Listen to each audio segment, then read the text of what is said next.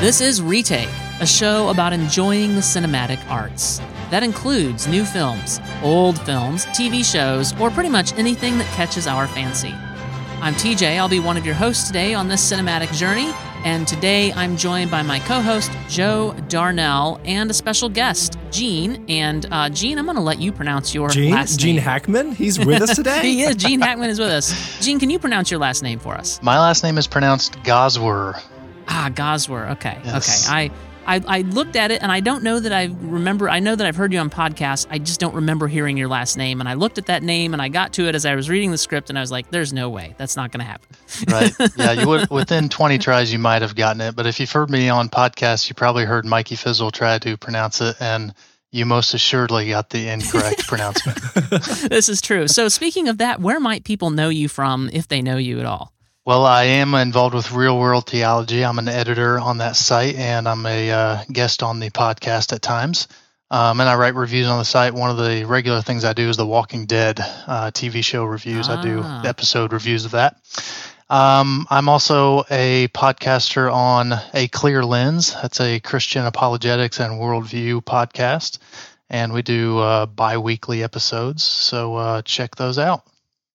Cool. Well, this is probably a little different for you then, in that we're not necessarily, although Joe and I are both Christians, and we tend to, because of the circles we run in, have a lot of Christians on the show. This is not necessarily a Christian show. It's fine, and if it comes up, because it very well could come up with Superman, we can certainly talk about it. But this might be a little different for you then. Yeah, maybe a little bit. That's okay though.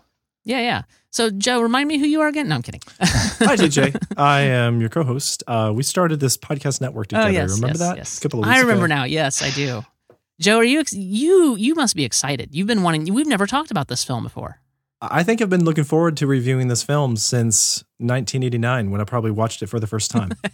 Wait, you were late to the game if you didn't watch it till 1989. I was born in 85. I didn't really comprehend capes and stuff. Okay. Quite earlier. Gene, do you care to reveal what year you were born in, or would you rather keep that a secret? No, that's fine. I was born in 82. Okay. Nice. Post, okay. Yeah, you were born post Superman. Okay. I was born in 82 as well. So we were all born post Superman. I kind of grew up with it. In case you can't tell, we're talking about Superman, 1978. It's Christopher Reeve, Superman, and this is the iconic, definitive. Can we say canon? Can we yes, go with canon? I would say so. I would say so. At do you least say, in Gene? motion pictures terms. Yes. This is when Superman actually came to life, I think. I mean, don't get me wrong. I don't know if any of you guys have. I've watched some of the old shows, the one with George Reeve, and there was another actor, I can't remember, he played Superman in a different show. And it's okay that we don't mention him. Yeah, the George Reeve stuff was actually okay. I mean, for its time, certainly. It was, and I enjoyed it as a kid. They would tend to do these like big runs on the Family Channel, and I think it was the Family Channel. Maybe it was some other channel. Anyway, I don't rember. So I remember and then those. There was that time that Ben Affleck played that guy in another movie. Anyway, Superman from 1978 is when I think of Superman, I think of Christopher Reeve in this movie. What about you guys? Yeah, same here. I think most of the general populace today probably is in the same boat as you. Even with all of the newer Supermans coming out, I think Christopher Reeves is probably still the predominantly the face of Superman right now for most people. Yeah, and when you think of Superman and you hear the music playing, you obviously also hear John Williams' Superman theme. Mm-hmm. Like, that's what you hear. That's what I hear. And it's what you hear, like, if anything Superman, like, I was at Six Flags a couple months ago with my family, and the Superman stuff, anytime you were around Superman stuff, you heard the Superman theme playing, you know? Yep. And in Lego Marvel Avengers, my son loves that game. And when Superman's around, you hear the John Williams Superman theme. Like, that's Superman's theme, you know? Right. So, Joe, why don't you give us some stats about this movie as we kind of dive in here? Okay, so it was released December 15th, 1978. It was a very special day. Directed by Richard Donner, who's known for a few other fun flicks, but really this is his sterling achievement. And my thanks to Richard Donner for bringing us this film. Funny story behind that, I heard once from Richard in a interview that it was sort of ridiculous. One night he was drinking with a friend, a writer, and they just got to thinking about how incredible it'd be to see if they could make people convinced in the audience that a man could fly in a movie. And they came up with that idea while they were drinking. And because of that conversation they had, they ended up directing this film. And so we got the cast here. We got the amazing Marlon Brando as he is Jor-El to me. I know he's the godfather to the rest of the world, but he is Jor-El to me. Then you got Gene Hackman as Lex Luthor. He does a fantastic job. Christopher Reeve as Clark Kent / Superman. And wow, this I don't know how to put this any better. Like, this whole cast really epitomizes these characters for me. Like, it's like they were born for these roles. Yeah. We got Ned Beatty, we said earlier, as Otis Campbell. We got Jackie Cooper as Perry White. And he was so good. He's the only good Perry White there ever was. Yeah, it's true. That is true. We got Glenn Ford as Jonathan Kent and Margot Kidder as Lois Lane. We got Valerie Perrin as Eve Tessmacher. I don't know about that name, but I'm going to go with Perrin. Then we got the composer we already mentioned, John Williams. And wow, TJ, I have to concur. John Williams really knocked it out of the park with this one. I was convinced a man could fly just from hearing the soundtrack. Oh, yeah, for sure. Absolutely. Mm-hmm. So let me tell you a little bit about Superman in case you've been living under a rock since 1978.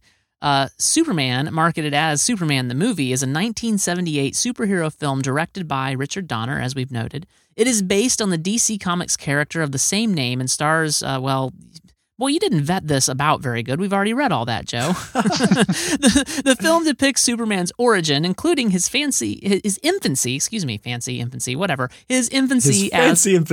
a fancy infancy as Kal-El of Krypton, and his youthful years in the rural town of Smallville, which, by the way, I'd never noticed before, but when I was watching this a couple days ago, I noticed something that said Smallville on it, which I had never noticed before. I didn't think this movie even referenced Smallville. Anyway, so the town of Smallville, disguised as reporter Clark Kent, he adopts a mild-mannered disposition in Metropolis and develops a romance with Lois Lane while battling his new rival, Lex Luthor. All right. The quintessential Superman Clark Kent story. Since you're our guest, Gene, why don't you tell us just maybe a broad overview of how you feel about this film and what role it's played in your life?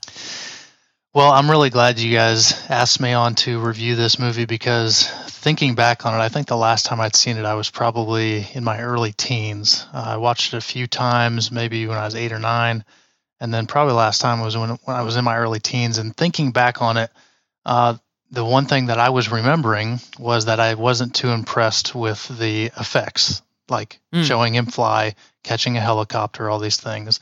But when I'm watching it now as an adult and considering the time difference, it's really not so bad. I think they did a fine job making Superman look like he could fly. I mean, when you compare it to what is done today, you know, every time he takes off and lands, you've got a little 6x6 square foot of destroyed concrete or pavement or whatever it is. Right. So in this movie, it's much more graceful. It's much more not necessarily toned down, but just more careful in the way that they portrayed Superman just taking off and kind of gliding into his abilities.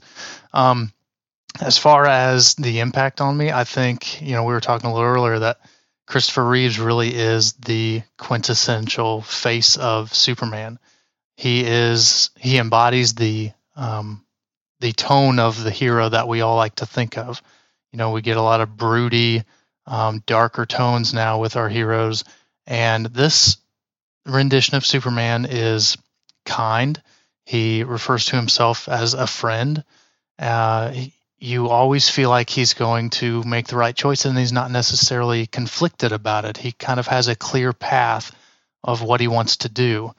And that's kind of refreshing in a sense. And you like to think of the superhero with the most powers, the most powerful superhero out there, really is just a good person. He has everyone's best intentions in mind, and he fights for, justice and truth in these things. So having that as me viewing that as an 8 and 9-year-old in the 80s and then moving into the 90s, I think you had it's interesting the timing of its release, because I think in like the 80s and 90s and probably 70s, late 70s too, I think you had kind of a an era in America where everyone was proud to be an American. Patriotism was maybe at its highest ever, in terms of, fighting the Cold War, fighting against communism. Mm-hmm. No one's ashamed to wave the flag. No one's waving it upside down. And certainly nowadays that doesn't seem to be the case. Not everyone would call themselves patriotic. And Superman, I think, kind of embodies not necessarily why we have that pride, but what we feel like America could stand for when it's got its best intentions in line, when it is fighting for justice. And I think Superman kind of helps to put a kind of a face to that era a little bit, kind of a face to that time period of somebody who is fighting for those things and feeling like you belong to a country who's fighting for those things as well. So I would say that's kind of how it shaped sort of my youth growing up. Yeah. How about you, Joe? I liked that in the movie that they show Clark, or as Superman, that he's not, there's no task that's too small or too big that he's willing to deal with. You mean he might get a cat out of a tree for a little girl who would be accused of lying, for instance? And he's not so preoccupied with his own inner turmoil and his love relationship that it's going to get in the way of his acts of service. Mm-hmm. So he's a bit more candid with his father Jor-El when he, in secret, goes to the Fortress of Solitude, and he's learning from his elder, and he confides in him at one point in the film after his first day as Superman in Metropolis that it felt really good to help people that way. But he wasn't sure about what he had done, if it was the right approach, how he should reveal himself to the world. And his father, his response is, I wish you had done it a different way. I wish that you had kept it secret, but oh well, you've gone with this approach, and so let's move on in this direction and embrace it. But you could see that there's a lot of innocence in his eyes, that he isn't just trying to be a role model because he's posturing, but he's transparent with his father and with Lois Lane, with his mom and his dad. So he's got this great friendly relationship with his dad, Jonathan Kent, and he really admires this man who's raising him up, even though he doesn't have a lot in common with him. And the reason I bring that up is because so many of the superheroes today, if they have bona fide special abilities, they're treated like they're special, like they're alien, even if they're not alien, like they're mutants. And so they have their own class, they have their own race, they have the speciesism. And in this film, you don't get that. He feels very much like a man who feels like he just came from another planet, but he regards himself as a human at heart. And I like that. I like that approach. I think that was a very conscious approach from the background of the mythology, or canon, you could say, from the comic books that predate this film. And they embody in this film. In a way, this film is more of a faithful adaptation of the comic books than many other superhero films, because they were able to capture the spirit of what happened in the comic books without losing its soul to try and sell tickets. Yeah, absolutely. Well, I guess it's my turn. I kind of, I'm trying to remember what film it was. I remember saying this recently about another film. Oh, I think it was when I was on Cinescope with Chad Hopkins when talking about Star Trek II. This film feels the same way in that I kind of grew up with it. I don't remember having not seen this film, and so it definitely shaped my childhood in that way. It shaped the way I think about superheroes, because honestly, I was actually just looking through a list of superhero films on Wikipedia to make sure I was right. I think it's a little hard to tell because there's a lot of films in here. Most of them look like they're animated, and they're listing like Zorro Rides Again, The Mark of Zorro, etc. as superhero films. I really don't think of those as superhero films. But the first, like Superman, the movie, is like one of the first, if not the first, live action superhero film with a budget, that was done well. And it was done really well, and it kind of set the mark for all the modern superhero films that we have. And I really love, like you said, Gene, that Superman, I think you said this too, Joe, that Superman is, he's just a good guy. Like, he doesn't have this inner turmoil that we saddled Superman with in Man of Steel. He doesn't like he doesn't have all that. Like, he's just a superhero. He was sent here by his father Jor-El, and he is the embodiment of what we want to be. What we, all of us think of ourselves in some way, or we don't think of ourselves as the villain in our own stories, right? And so he is the embodiment. Typically, I don't know. Some people might. If you're listening to the show, I want to hear from you. So most people like he is the embodiment of what we want to be, what we aspire to, and like when he's having this conversation, the kryptonite is around his neck, and he's, no, I want to save Jimmy and Lois, and Miss Tessmacher's like, no, you have to save my mother first. Mm-hmm. And he realizes that, and he makes this promise. It is, he says, yes, I'll do that because I want to save the world. That's more important to me on this level because I'm trying to do what's right. And he keeps his promise to her. He could have, nothing was keeping him from breaking that promise other than his word, right? That's the kind of good superhero that Superman is. And I love that about him. About the way he's supposed to be. So yeah, I really love this film. It's not a perfect film. It has some issues, which I'll talk about probably a little bit later. Most of them at this point do have to do with effects. You alluded to this, Gene, that the effects hold up, and a lot of them really do. I was struck at the very beginning of this film by how weird the whole Krypton thing is. Like, first of all, the planet is like really out of focus or something, and it doesn't hold up well. Later, like, we get a shot with Krypton perfectly in focus as the sun is about to explode, and that's all fine. But like the zoom in on the planet, just something went terribly wrong with the effects there. Pretty much everything on Krypton feels weird. Like I don't know. I think we get a much better portrayal of Krypton in the Supergirl series, for instance, where we've seen Krypton a time or two. I've seen only the first few episodes from that series, so I don't really know yet. But while we're talking about Krypton in the film, I really enjoy that it feels otherworldly without being weird. I mean, like you said, it is kind of strange. It's weird, Joe. It's weird. Would you say it's strange or weird, or where would you draw the line? Like, I think it actually feels like something that mankind wouldn't have made up. And for that, I think it's kind of nice because I guess it doesn't feel like a stereotypical alien world by Steven Spielberg. I hadn't meant to go into this quite yet, but I will just say, like, I don't understand how that world or that society functions. Like, I don't get any of it. It's just weird. But it seems to be comprised of just one city for the whole planet. Yeah. Yeah. When I was watching it this time around, one of the first things that popped into my mind was, where is their food? How do they eat? Where are their homes? Where's Where's their the atmosphere? They run on solar energy. Well, it struck me that the white, using white to such an extreme degree as this, I think just no doubt they're trying to get across the point that this is like an intellectually and in every other way superior culture. Right. And even the way they deal with administering justice at the very beginning, it's very meticulous. It's laid out. They hit 1 point, 1 point, 1 point. These are facts. And now what's the judgment? And in conversing with one another, Jor-El has a huge disagreement with the council. To such a degree where if someone were having that disagreement today, they would filibuster in Congress. But Jor-El, he kind of secedes. He says he'll stay quiet, even though he turns out to be right.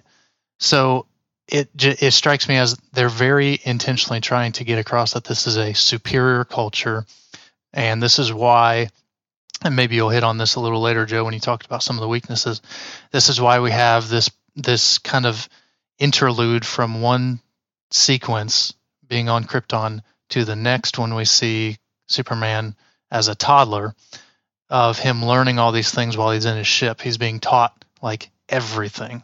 Mm-hmm. And we have to buy into that by knowing a little bit about Krypton and accepting the fact that they are a superior culture in every way.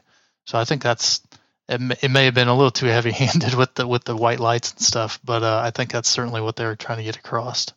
Well, it's very odd the way that Krypton is portrayed, because you're right in a sense. Like, there's definitely that idea that Krypton is this intellectual place, and we don't, we're really smart and we do really cool things and whatever, and we don't have a need for colors. We're all monochrome here because we satisfy our intellectual curiosity in other ways and blah blah blah. Mm-hmm. But at the same time, like, you get the impression then when Jor-El is meeting with the council and telling them, hey, the science says our planet's about to explode and we probably ought to think about a contingency plan, and they're all like, whatever, meh. And it's just like, okay. Like, if there's like even the slightest bit possibility that this is true, like, you're all about to be wiped out, you might want to send some people to preserve your race. Like, I don't know. And it was obvious they had the technology to populate other planets. Like, it's just very odd. Like, because they're trying to go for this intellectual, high ground. And at the same time, they portrayed him as kind of stupid. What I find interesting is that in later adaptations of the same scenario, in order to explain the antagonism of all the Kryptonians against Superman's father, they have the idea that another supervillain was an advanced artificial intelligence built by Kryptonians called Brainiac. And the artificial intelligent Brainiac determined that Jor-El's hypothesis was incorrect. And then if that was true and the intellectuals believed that Brainiac could not be in error, then Jor-El had to be wrong because he was capable of error. And so that kind of explains that particular, like, the reasoning. And I think that we're touching upon a point where I said earlier that this feels like a very faithful adaptation of the comic before its time.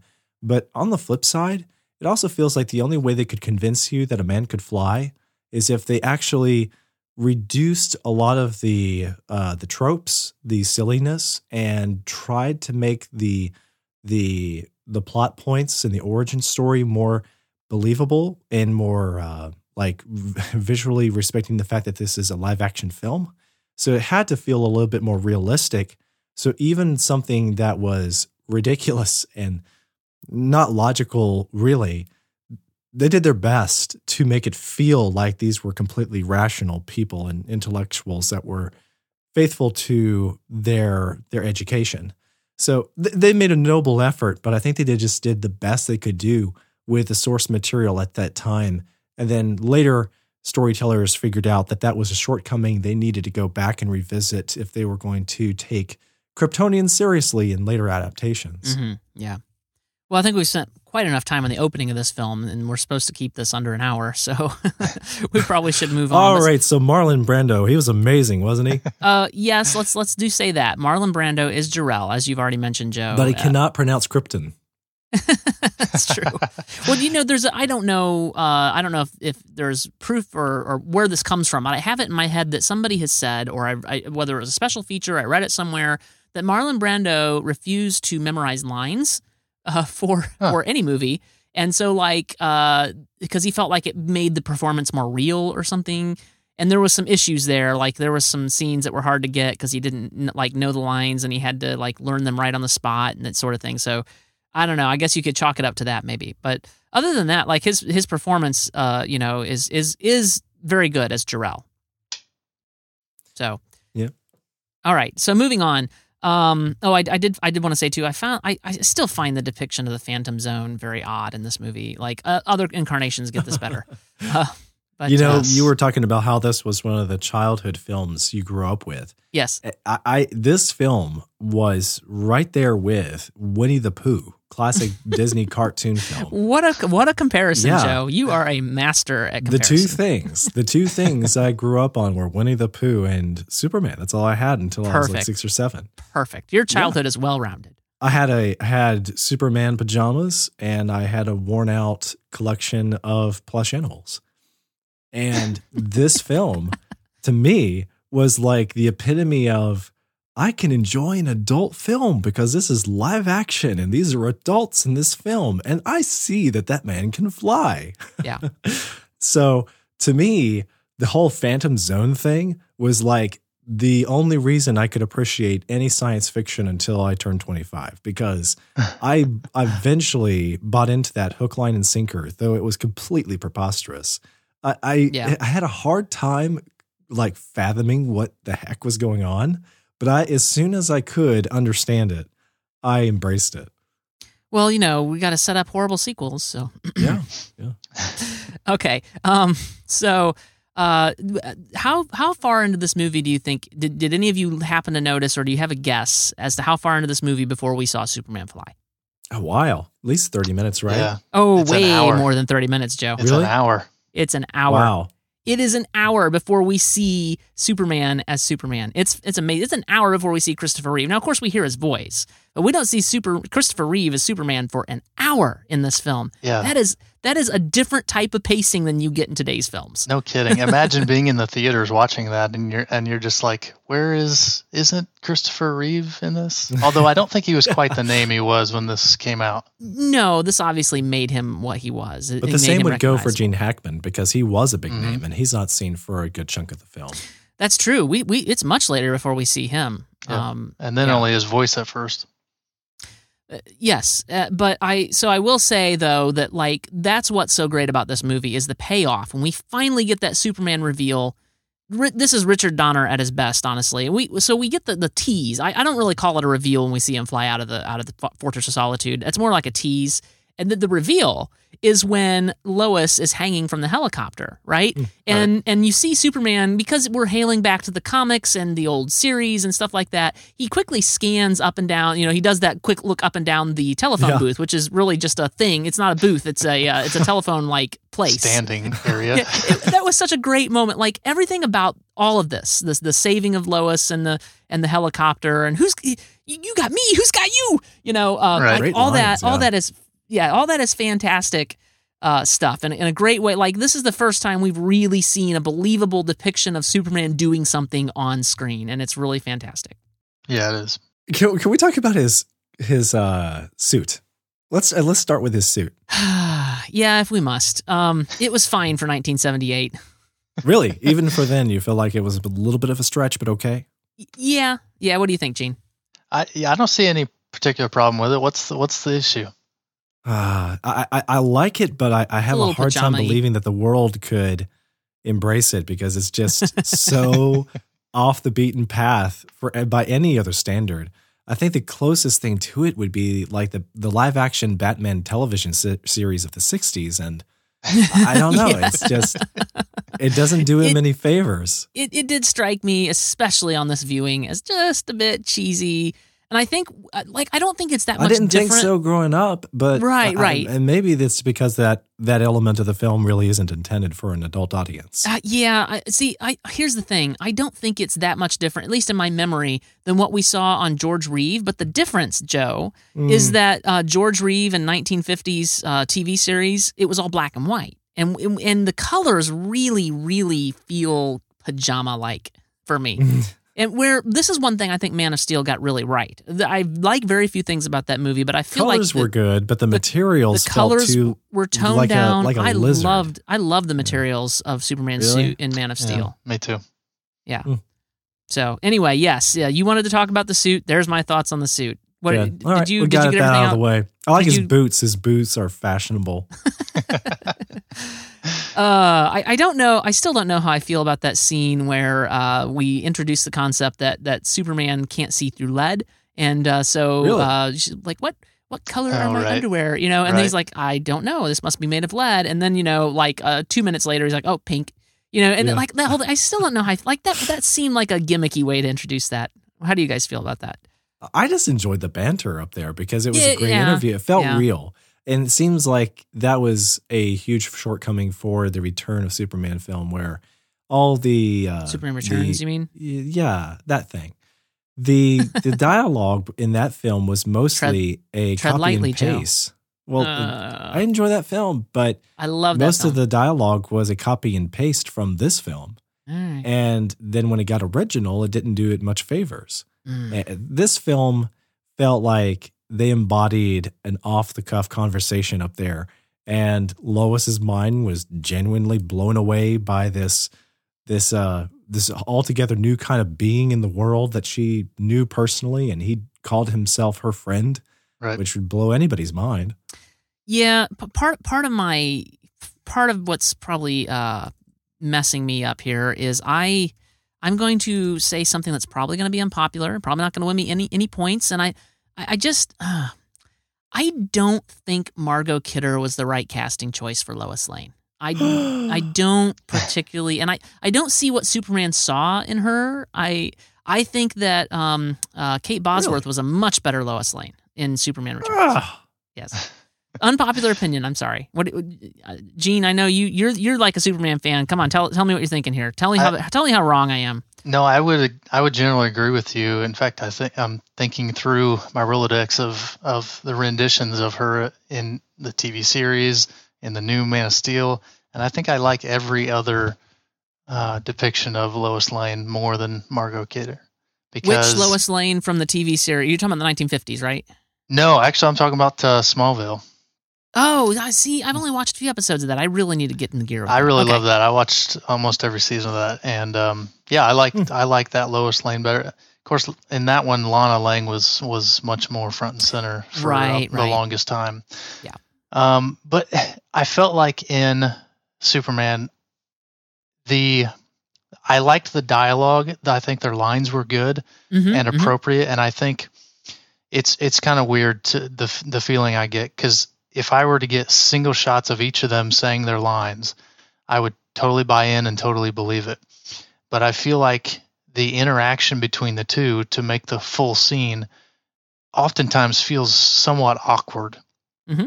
And part of it is in that scene where she's interviewing him at first, and part of it is the underwear comment, But then this is like the biggest facepalm for me in this movie. The scene where she's flying with him and she's sort of singing a poem in her mind. Oh, I hate that. I really hate that. And that won an Academy Award. That is the lowest point of this movie is when she's doing that voiceover. Absolutely. It didn't need to be there, because can you read my mind? Any connection we got between those two, I think, was already settled. Like, we already bought in that she was head over heels for him, and he was for her too. Despite whether it's a believable thing, if we like Margot Kidder as Lois Lane, you believed that they were genuinely falling for each other. You didn't need that.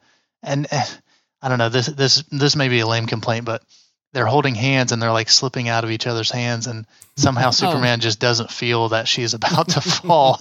Right. So first of all, I actually have written notes about this.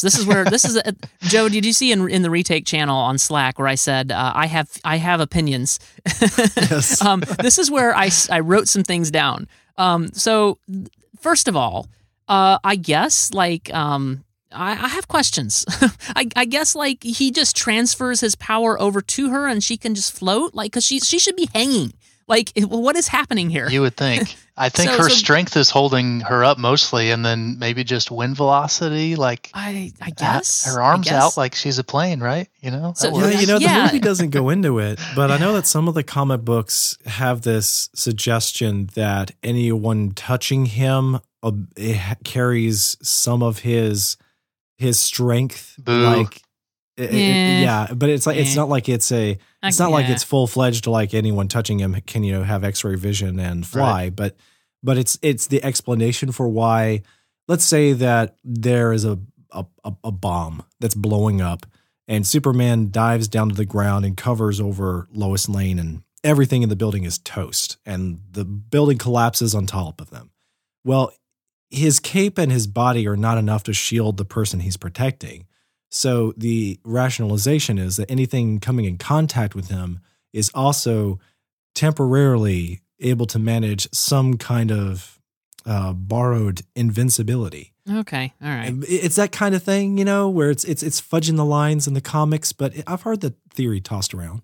Okay, so that was my first thing. Is that's really kind of odd. She's just floating there beside him, she's not hanging because he's holding on to the tips of her fingers. No, my 7 and 8 year old, when we watched this film together, even they thought that was kind of strange. So secondly, I still think, I remember thinking always, and I still think I'm watching this film and this viewing, the whole dropping Lois bit serves no purpose. What is happening? I don't understand any of that. Well, it's not the end of the world. I mean, it's You got to remember, this Superman didn't have supersonic speed like the Flash. He wasn't omnipresent by far. He kind of run an our time clock. So as smitten as he was with Lois, I think he was thinking more about her gorgeous eyes than, where her fingers were on the tips of his fingers. You have an answer for everything. I do. I believe in this movie, TJ. Okay. All right. So we've addressed those things. I did also want to note about this flying bit is science people, you can't fly through the clouds and not come out drenched. Like, that's not the way that works. I hadn't even thought of that. Sorry. And while we're on it, like we were past this point in the movie, but lightning cannot strike a jet in the air. That is not how science works. Really, TJ? Do tell. Well, it has to ground to something, and the jet's not grounded. Oh, that would explain why. That's why. Like, have you never been on a jet and flown through lightning storms? Like I have. No, I'm glad I haven't. Okay. I mean, it's actually kind of cool.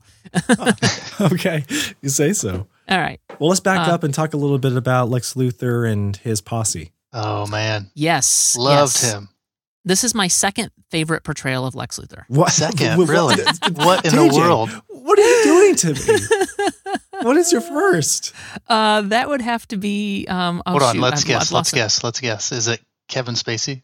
It is. It is. Oh, I'm sorry. There would be no Kevin Spacey Lex Luthor if it wasn't for Gene Hackman. No, I completely agree, and I think that this is a fantastic portrayal of Lex Luthor, and I completely agree that we wouldn't have had Kevin Spacey's Lex Luthor. I completely forgot that there was a Kevin Spacey if we didn't have Gene Hackman, and I think Gene Hackman is brilliant, but I think that what Kevin Spacey brought to that role was just an edge better. I would say, but you're getting distracted here. Getting distracted. Well, what's interesting about this is that he is just the right kind of, like, what do they call him? Warped, diseased old man or something like that in the film. Diseased maniac. Is that how a warped brain like yours gets the kicks? He is a warped guy, but he's also fun. For 5 minutes, you'd actually think that you would enjoy a conversation with him. So you can understand why he's got two other people working with him that, they don't have much going on for an excuse of a life. So they might as well be his cronies. Whereas with other adaptations of Lex Luthor, he is so dry or boring or two-dimensional. I just don't see how he could get any credence or amass a huge company and all this wealth and power and influence, because he's just so boring. He's like a poster board. No, I agree, and I'm not saying by any stretch of the imagination that Gene Hackman's Lex Luthor is bad. It's my second favorite, and that's only by a hair. Like, so, and I mostly said that to mess with you, Joe, because I knew that was going to bother you. But I do. I mean, that is my opinion. Is that anyway? So Gene Hackman, like the whole banter between Superman and Lex Luthor, when Superman, he does the frequency thing, and he comes and he breaks in, and I think he's coming, Good stuff. Well, you knew that this Lex Luthor guy was a creep when he kills the cop in the subway. Oh yeah, for sure. That really set the stage for just what kind of a guy Lex Luthor was. So we immediately get like the seriousness and the gravitas of Lex Luthor, but then we also immediately get as Otis comes bumbling in, and then we get some other aspects of his personality right away. It's really good. It's really good. But my favorite part with Lex Luthor is the banter between Superman and Lex Luthor. All that is just great dialogue, great writing. Again, Richard Donner doing what Richard Donner does, really good stuff. Yeah, because they felt like archetypes. Like, I wish that more Lex Luthors were like this Lex Luthor. They don't need to be like Gene Hackman, but he feels like the archetype. His witty banter, his witticisms, his appreciation for his own mouth uttering we all have our little faults. Enjoying mine's in California. He loves to hear himself speak. I love that about this version of him. Yes. And I think that made him stand out among supervillains.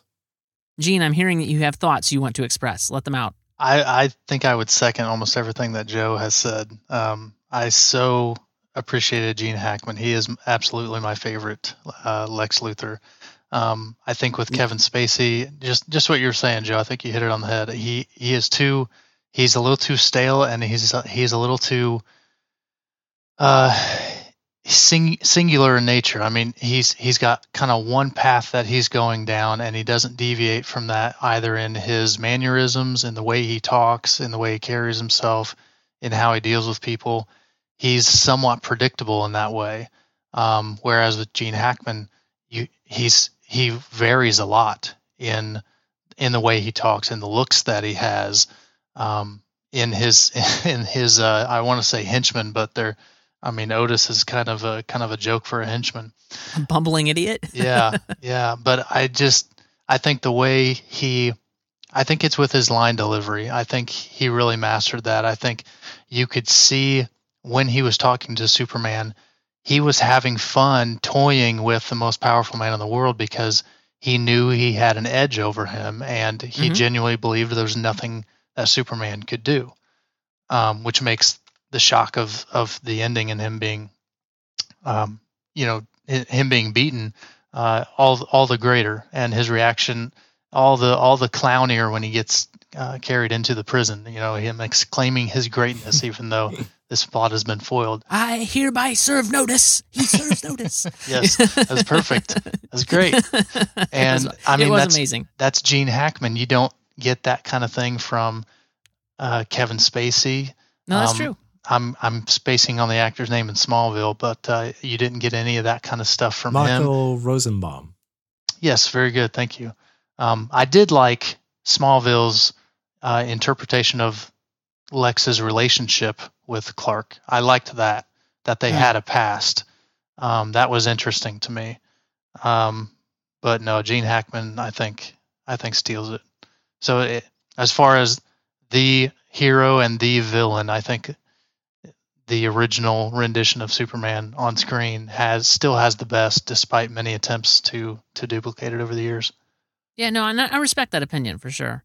And it's interesting. But I had great hopes for Kevin Spacey. I would say this. When I heard he was cast as Luthor, I was like, that is perfect. And he did great in some moments, but it just didn't work for me quite as well. And I can't think of many other people who could come close to living up to Gene Hackman's presence on screen. You're not seeing the big picture. Sorry, that's a Kevin Spacey Lex Luthor quote. Can I throw out one of my complaints? Go ahead. This is actually more like a compliment of the film disguised as a complaint. I enjoy the fact that there's like all this mashup of genres. So it feels like a sort of like a biblical epic in space at the beginning with Krypton, but then it's this folksy drama in Kansas after that. And then it's like a big city drama with Lois Lane and Perry White in the city. And then it kind of veers into the superhero genre, which they were kind of inventing for the big screen. And I just loved all that mashup along the way.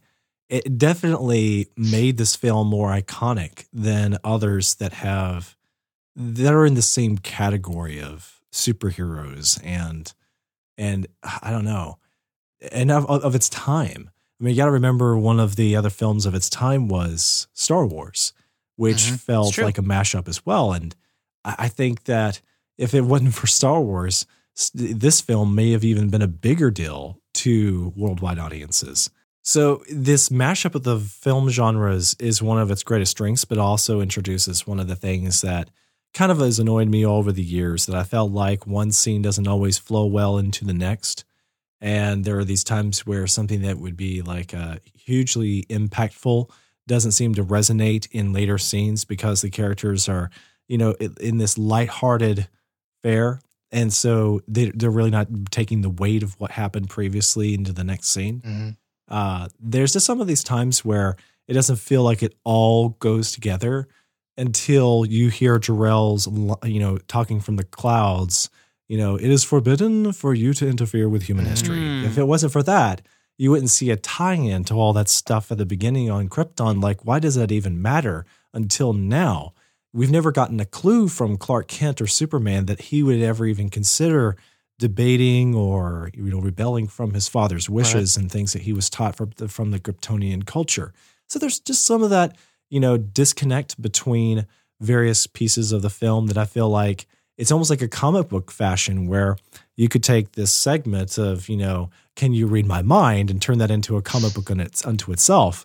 And then the rest of it is in another comic book, That's one of my long-standing notice complaints. Yeah.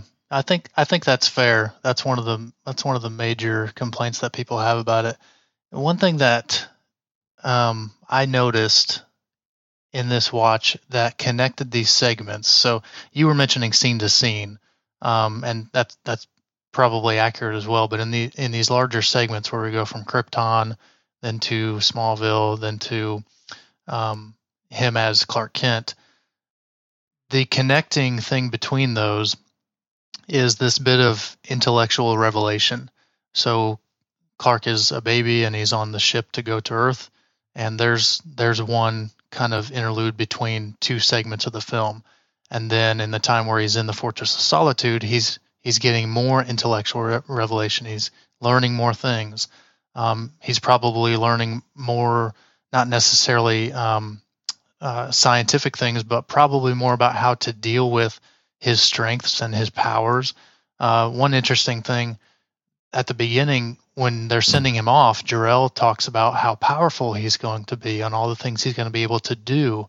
And his mother is worried more about what an outcast he's going to be. And she's worried that he's going to feel alone.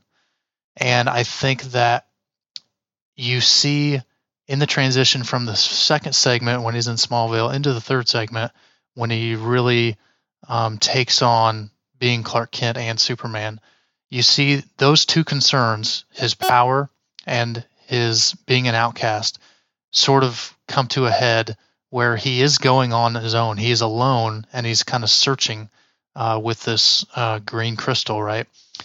And so he's an outcast in that moment, but then he learns about all the things he can do from his father. And so he embraces being different. He uses that as an opportunity to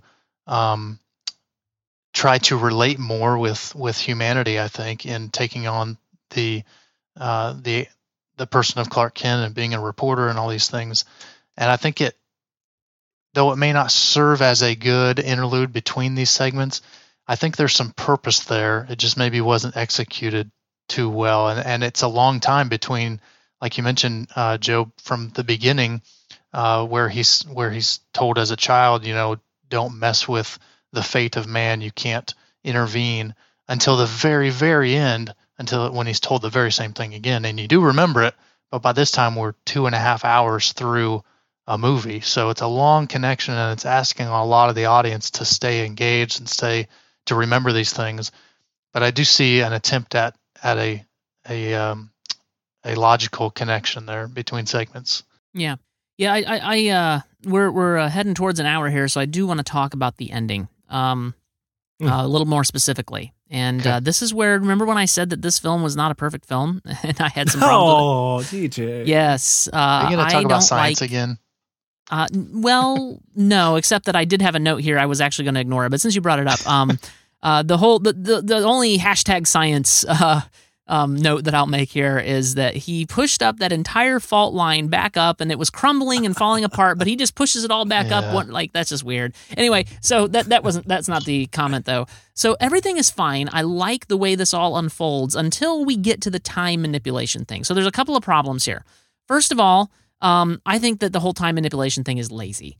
Second of all, and this goes right along with lazy. First, we see Superman wrestling to catch up with this rocket. Like, he can barely get, and then he doesn't have time to get both rockets. But then at the end of to reverse time, we see him circling the Earth several times a second. Yep. Like, that doesn't work for me. I'm sorry. He lacks motivation, TJ. This is not nitpicky. This doesn't work. It just doesn't. When he's chasing down the missile, he is only saving Miss Tessmacher's family, right? And now at the end, he, like Joe said, he has the motivation. I'm sorry. It doesn't work. It doesn't work.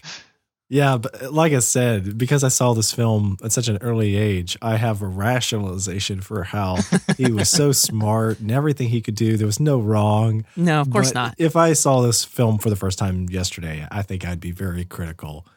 It is. It does. It feels like a shortcoming of the writing altogether. Yeah. I feel like so in my mind, what happened is they put Superman in the scenario, they got it, and then we want to have that, but we don't quite know how to resolve it. We'll just go back in time, and that's what they did. Like that feels like lazy writing to me. I say this as not a screenwriter, so I don't know, but I feel like there was a better way to do it, and I just don't quite have a grasp on what it would be, but I feel like it was there. So I think would you have been fine with the time travel if it had been shown in a perhaps more believable fashion, like if he had broken the speed of light, for example, and just kind of Flash kind of disappeared? Maybe. Probably not. I don't know. Yeah. So I feel like that just takes the film down a little bit from the high that we'd been experiencing. Yeah. It felt a little hokey. Yep. I would say so.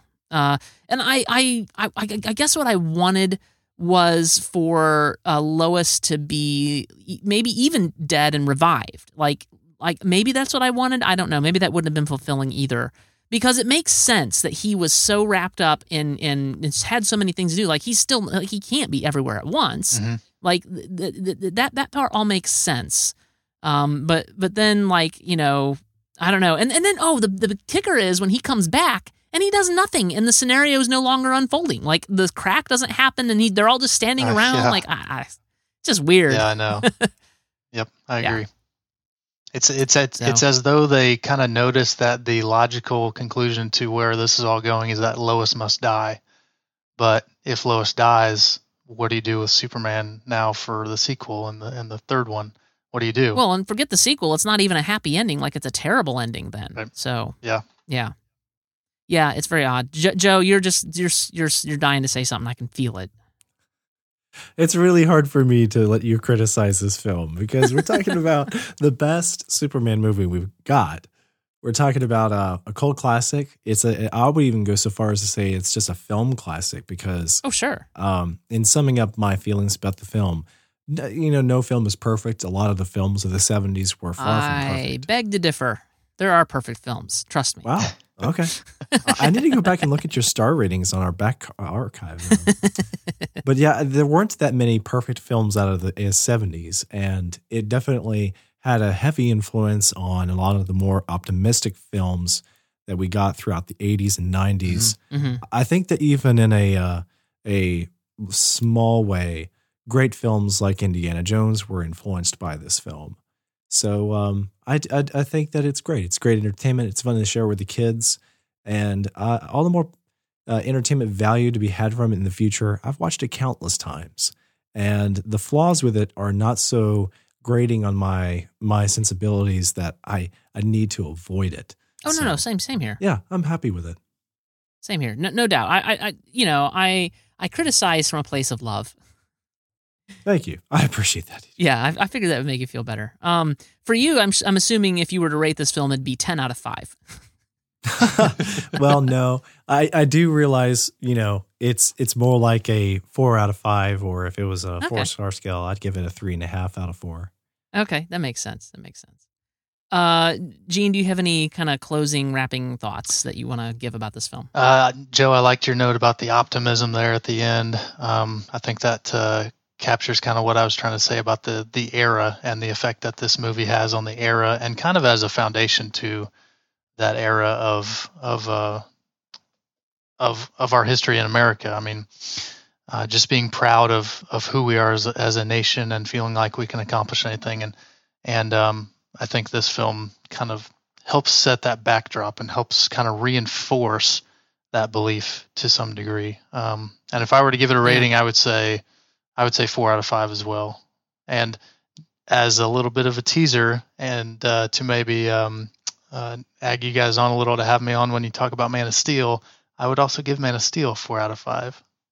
Interesting. Well, we definitely, I feel like this is the start of a series. I feel like we need to review Superman 2, and we have to talk about Richard Lester's version and the Richard Donner cut. I was afraid you were going into other darker territory. And then I feel like we need to review Superman Returns, because that is a fantastic film. I'm sorry. Why? It is a fantastic film.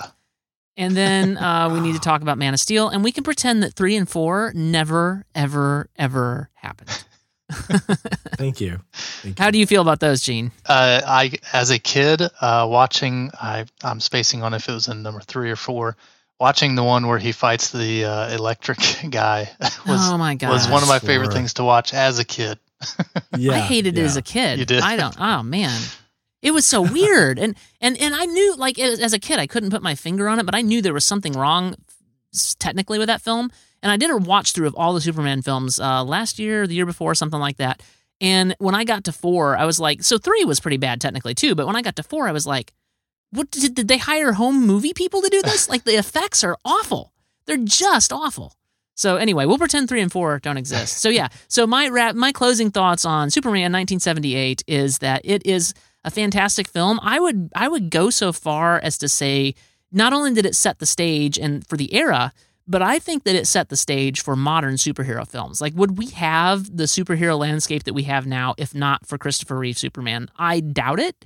It certainly wouldn't look the way it looks today. I mean, because it was really one of the first. It was a forerunner, and it really set the stage.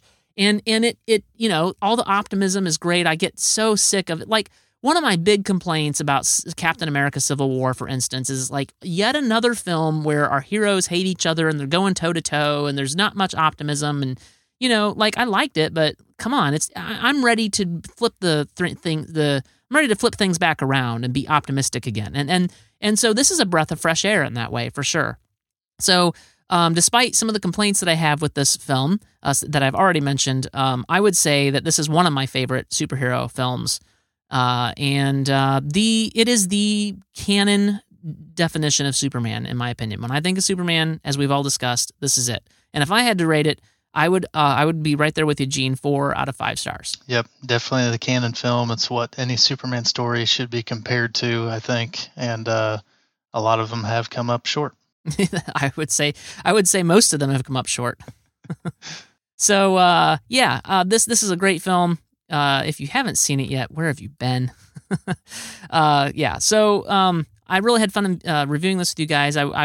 I feel like it's hard to do it justice in an hour, but it would be hard to do this film justice in 3 hours. So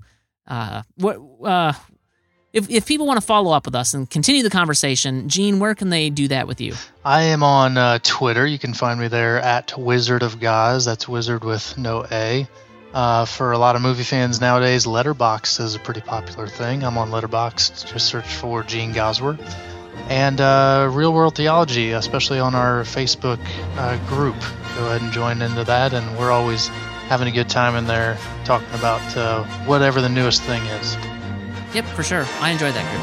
It's fun. I lurk mostly, but it's fun. And Joe?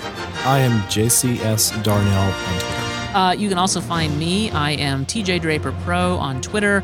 That is the best place to catch up with me. And I do lurk in the Real World Theology group, so head over there too, and maybe we can talk about something there. That's it. You can find show notes for this episode at nightowl.fm/retake/5. Let me make sure that's right. Yes, this is 5.